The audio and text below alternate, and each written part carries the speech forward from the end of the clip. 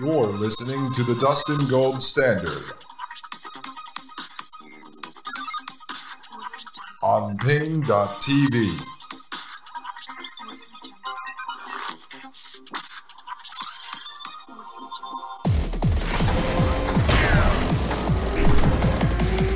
All right, folks, we are ready to rock and roll. Let's blast through this futurism article so that we can get to these fantastic videos that I have in the queue for you.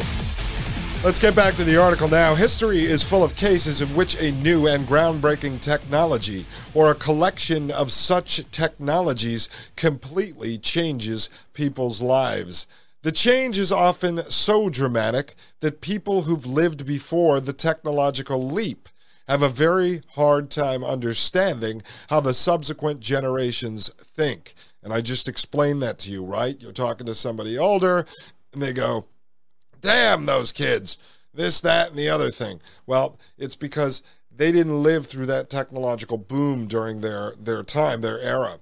To the people before the change, the new generation may as well be aliens in their way of thinking and seeing the world. So me, at 40 years old, I would now be considered to the technologists that are pushing this new full-blown technocracy to be someone like that who just doesn't understand it, and the younger kids will accept it. Well, of course, they're indoctrinated into it. I just want to give you an example, and I hate to go off on a tangent, but this is very important. You have Minecraft, right? It's a 3D world, Second Life type of game. It's never ending. There's no levels. Well, kids were hooked on it. Tons of kids. People still play it. You go inside and you build this pixelated 3D world, and you can meet other people. Well, Microsoft, under Bill Gates, actually bought Minecraft and was in control of it. Why? Why? Because they were training, and they are training, this next generation to accept and adopt the concept of the metaverse. They also, with all of the game time, screen time, play time, they were helping train the machines, train the artificial intelligence to build a better world, figure out what would get people addicted, how they can get people sucked into it. It's all of this is orchestrated. It's not organic.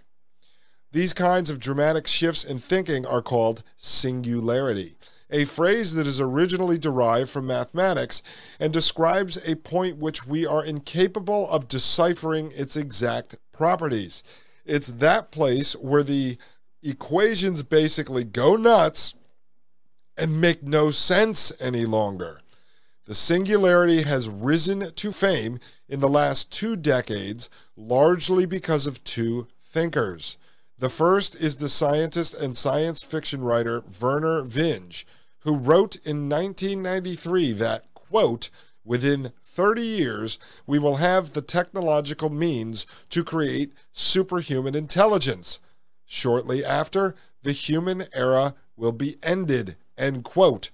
Now, you will see, as we talk about this stuff over the next several shows, that people like Yuval Noah Harari, the prophet, the right-hand man to Klaus Schwab at the World Economic Forum, also talks about the end of the human era. Ray Kurzweil talks about the blending of the human era into the robotic era, but basically says that our biological bodies will no longer be needed, and that our brains will be connected to an AI hive mind that will interact with a cloud-based neocortex, which is the end of your brain.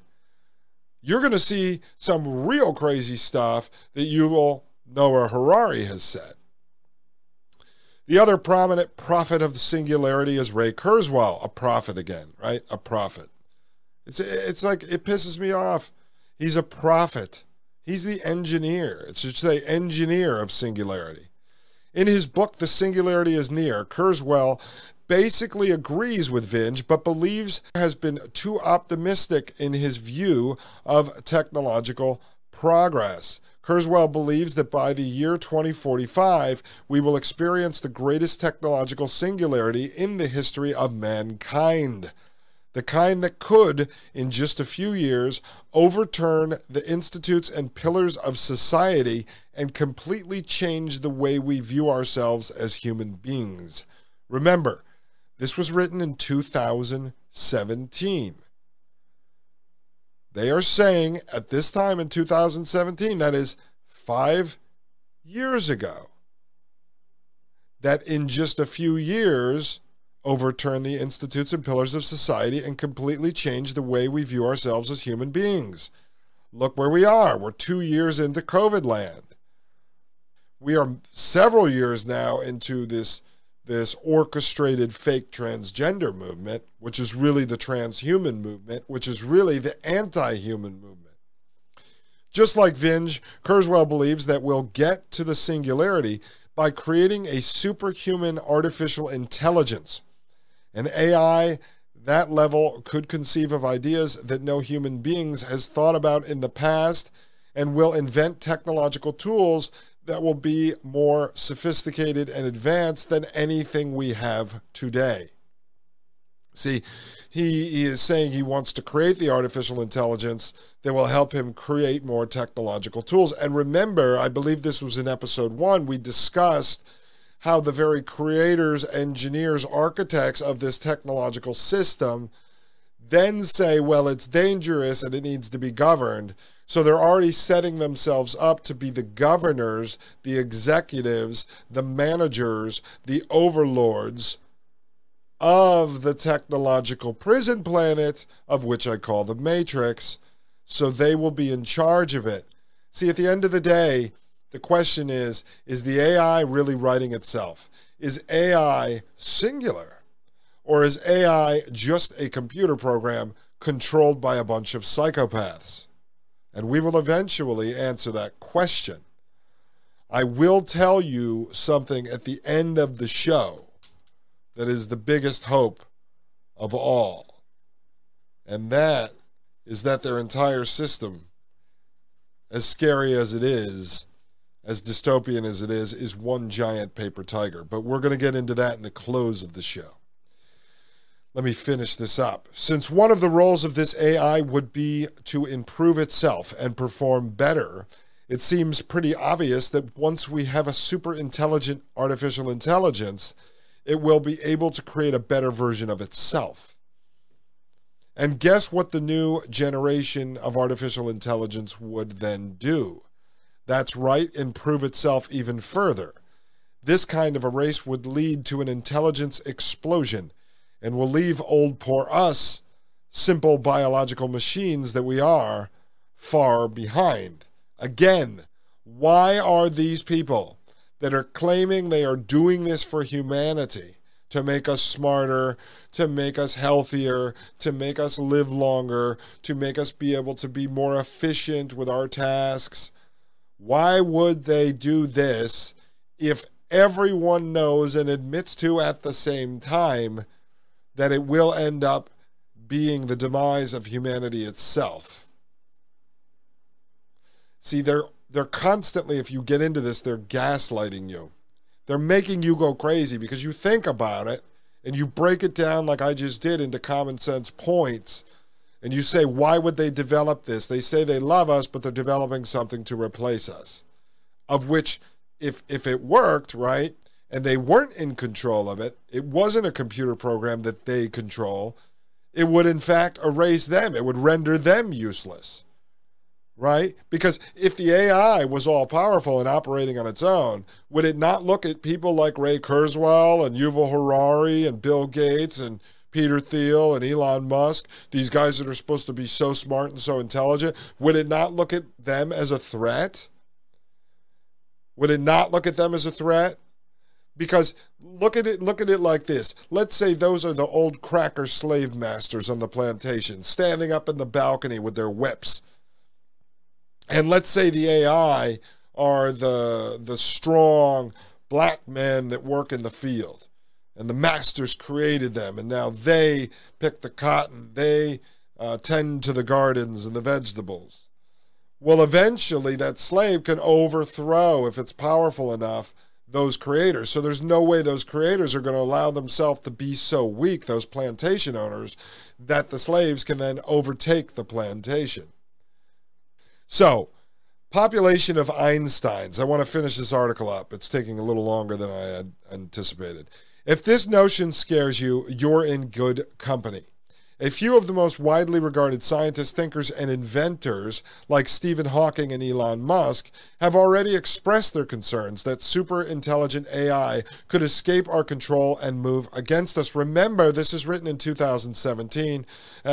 Stephen Hawking was alive then, but Elon Musk back then was setting the stage, as I mentioned in episode 1, to be the purveyor of artificial intelligence. See, back then he was expressing his concerns that super intelligent artificial intelligence could escape our control and move against us.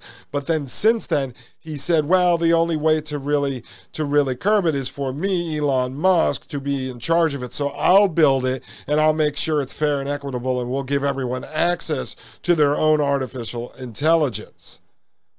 Right, so let me just ask a simple question. If Elon Musk was a very good guy and he did love you and he builds this artificial intelligence that could be super dangerous, but then he dies, well, who has access to the artificial intelligence now? You see, even someone as mainstream, normal, average IQ as me could figure that out. So you know Elon Musk thought of it.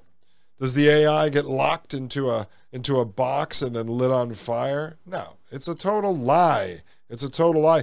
Elon Musk's job is to make it cool and to normalize it and force people into an adoption mentality in which they're going to accept it. Others focus on the great opportunities that such a singularity holds for us. They believe that a superintelligent AI, if kept on a tight leash, could analyze and expose many of the wonders of the world for us. See, that's what Elon Musk transitioned into. So back in 2017, he was pretending to be against it. Then he transitioned into one who said, let's keep it on a tight leash as long as I am the one who controls the leash. Einstein, after all, was a remarkable genius who has revolutionized our understanding of physics. Well, how would the world change if we enjoyed tens, hundreds, and millions of Einsteins that could have analyzed every problem and find a solution for it? Now, I don't know if you guys remember this, but Jeff Bezos, another technocrat, head of Amazon, actually said he was going to go into outer space and build a colony of 1 million Einsteins. He said that last year. Well, it was already talked about in 2017. So did Jeff Bezos plagiarize? Or are all of these guys just pushing a script? Pushing a script, pushing a script. Well, we will find out right after this break. I'm Dustin Gold, and this is the Dustin Gold Standard. You're listening to the Dustin Gold Standard on Pain.tv. Join the discussion at pain.tv/gold.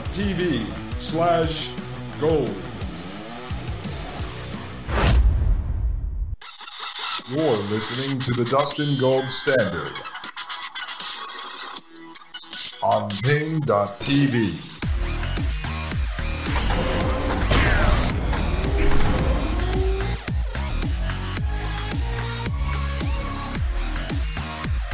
All right, folks, I'm Dustin Gold, and we are back. We just got into talking about what would happen if the world could enjoy tens, hundreds, and millions of Einsteins. I don't know. Maybe we would have a lot of atom bombs. Similarly, how would things look like if each of us could enjoy his very own Dr. House that constantly analyzed his medical state and provided ongoing recommendations? And which new ideas and revelations would those super intelligences come up with when they go over humanity's history and holy books? Yeah, we need a superhuman AI to make us better, our own personal doctor. Yeah, they're going to put a doctor inside our body. That's what they actually say. These nanorobots are mini doctors, and they're going to travel through our bloodstream and keep us really, really healthy. Well, we wouldn't need it if they weren't pumping all kinds of chemicals and pesticides into the air and geoengineering and all the other stuff they do that makes us unhealthy. And we don't need them reviewing our holy books. Give me a break. Already, we see how artificial intelligence is starting to change the ways in which we think about ourselves. The computer Deep Blue managed to beat... Okay, so this goes into how they used artificial intelligence to beat these master chess players, but now these chess players actually work with the computer to beat new problems, blah, blah, blah, blah, blah. It's adoption, normalization of this crap. That's what they're doing. Together, the two create a centaur. They're saying the man and the machine. This is called transhumanism. Centaur, a mythical creature that combines the best traits of two different species. We see then that the artificial intelligence has already forced chess players to reconsider their humanity and their game, because they're saying that the chess player and the computer work together. And let's close this out. In the next few decades, we can expect a similar singularity to occur in many other games, professions, and other fields that we were previously conserved for human beings only. Some humans will struggle against the artificial intelligence. Others will ignore it. But these approaches will prove disastrous, since when the artificial intelligence will become capable, it should be more capable than human beings, both the strugglers and the ignorant will remain behind. Others will realize that the only way to success lies in collaboration with the computers. Again, I told you, when Elon Musk was on Joe Rogan's show, he said, I'm going to put an AI chip in everyone's head. Everyone's going to have a brain chip in their head. And Rogan said, yeah, man, I don't think, man, that like everyone's going to want it. And Musk said, well, they'll go extinct. They will help computers learn and will direct their growth in learning. Those people will be the centaurs of the future. And this realization that man can no longer rely only on himself and his brain, but instead must collaborate and unite with sophisticated computers to beat tomorrow's challenges. Well, isn't that a singularity all by itself? And yes, it is. And yes, that is exactly what they're talking about, the merger of man and machine. So, if this does not sound very Nazi-ish to you, I really don't know. I really don't know what does. I mean, this is eugenics, Nazi experimentation, the whole superhuman program at the highest levels. So let me do it this way.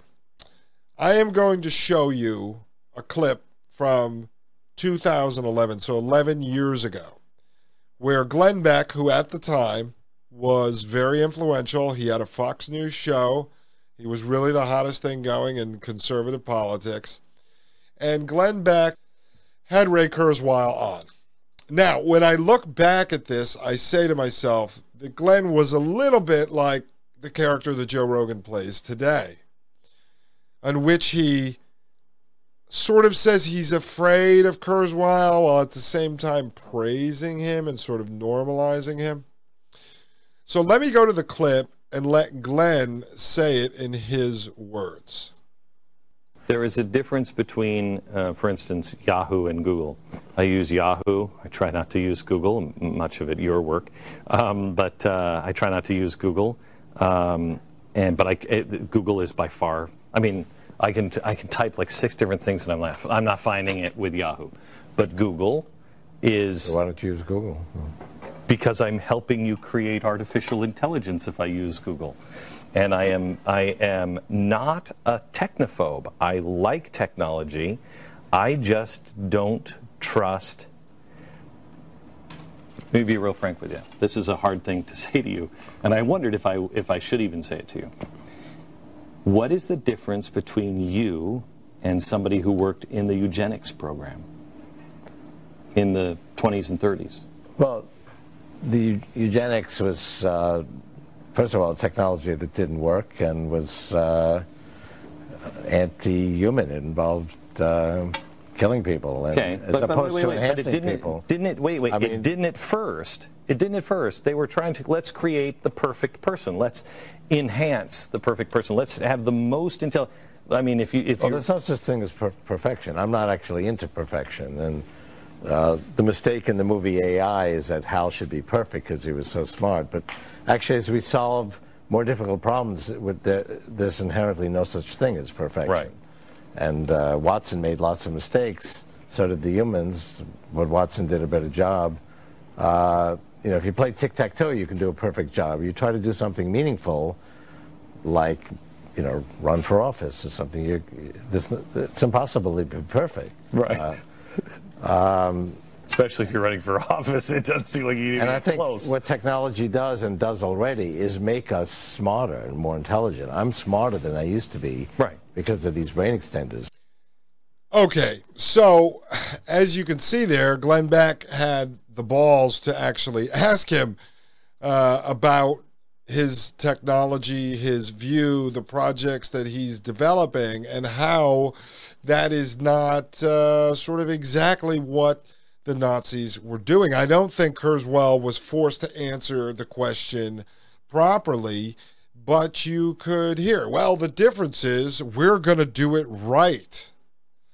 The difference is we're doing it for the good of humanity. Well, did Hitler, if we're to believe that he really was running this superhuman superintelligence program, not believe he was doing it for the good of humanity? Of course. We're supposed to believe that he was doing it for the good of the Nazis, right? He was going to build the supreme Aryan race.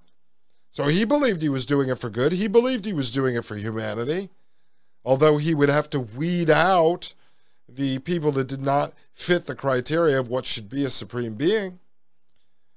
Well, that's very similar to what Kurzweil and Yuval Noah Harari and others discuss. As you'll see in future episodes, when we start to break down the speeches by Klaus Schwab and Yuval Noah Harari and others at the World Economic Forum, the ones setting the policy on the Fourth Industrial Revolution, on the Fourth Industrial Era, this is the type of stuff they discuss.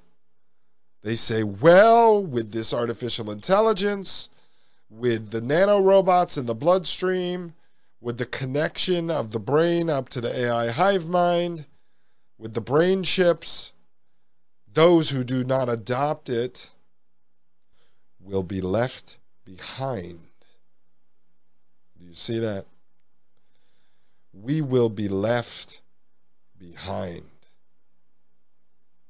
It's a threat. Elon Musk, if you don't get the brain chip, you will go extinct. So the question is, are they going to offer this technology, as they did with the jab, to essentially the whole world? And if you don't take it or accept it, you will just be washed out of the gene pool because you don't have the advanced technology that they have.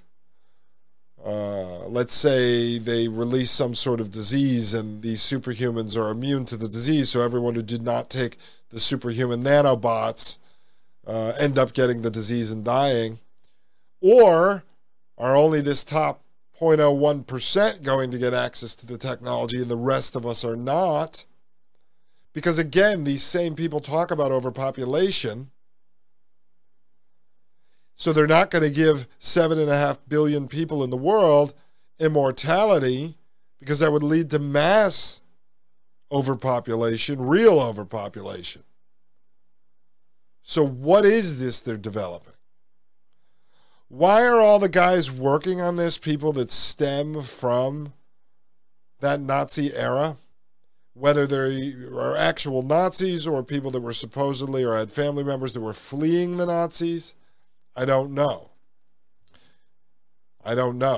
There are some things that are real, like Operation Paperclip.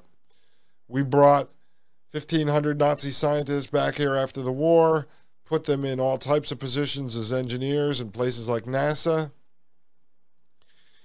And that's something we'll investigate. To me, that's not as important. What's important to me is that we're figuring out what they're doing, what the future looks like. We're being our own futurist, using their words and their writings and their teachings so that we can figure out how we're going to navigate this, how we're going to live in it, or if there's a miracle, how we're going to defeat it. So it's really crazy. But I'm glad 11 years ago Glenn Beck asked that question, but he was very popular at the time, and apparently no one was listening. In fact, the scary part, and I wasn't going to bring this up, but I found the video on YouTube. It was an original video off the Glenn Beck book list. He used to promote books, like an Oprah type thing, books for people to read. And I started looking at the comments, and back then, I was into politics back then. You were only watching Glenn Beck if you loved him and were a fan of him, or you were on the left and you hated him. You know, because there was actually very black and white lines back then. There was, you know, conservative, liberal, left, right, Republican, Democrat. And so people on the left would watch him and then trash him. I was reading the comments in this article. It was 99% people that loved Glenn Beck, and they were praising Ray Kurzweil. And I recommend you watch the whole 30-minute interview. I'm going to find out, because of copyright issues, if we're allowed to do that. And if we are allowed to do that, I will play it and analyze it, because it's a very interesting interview. And it goes to show you 11 years ago, someone like Ray Kurzweil could go on someone like Glenn Beck's show and espouse the technocracy, the Fourth Industrial Revolution, although it wasn't labeled back then. To some, it sounded like kookery. To others, they loved it. They said, this is great. I want to live forever. This is fantastic. So I recommend you look it up, Ray Kurzweil, Glenn Beck, and you take a look at it, because it's quite important. And when you watch it, you're going to see this madman, Ray Kurzweil, sitting on Glenn Beck talking about it. But at least Glenn Beck asked him, you know, how is this not Nazi eugenics? And so when we get back, I'm going to play you Ray Kurzweil, and you're going to see where he came from, and the fact that this guy has been engineering and blueprinting this stuff for decades, folks, for decades. I'm Dustin Gold, and this is the Dustin Gold Standard. You're listening to the Dustin Gold Standard on Pain.tv. Join the discussion at Pain.tv/gold.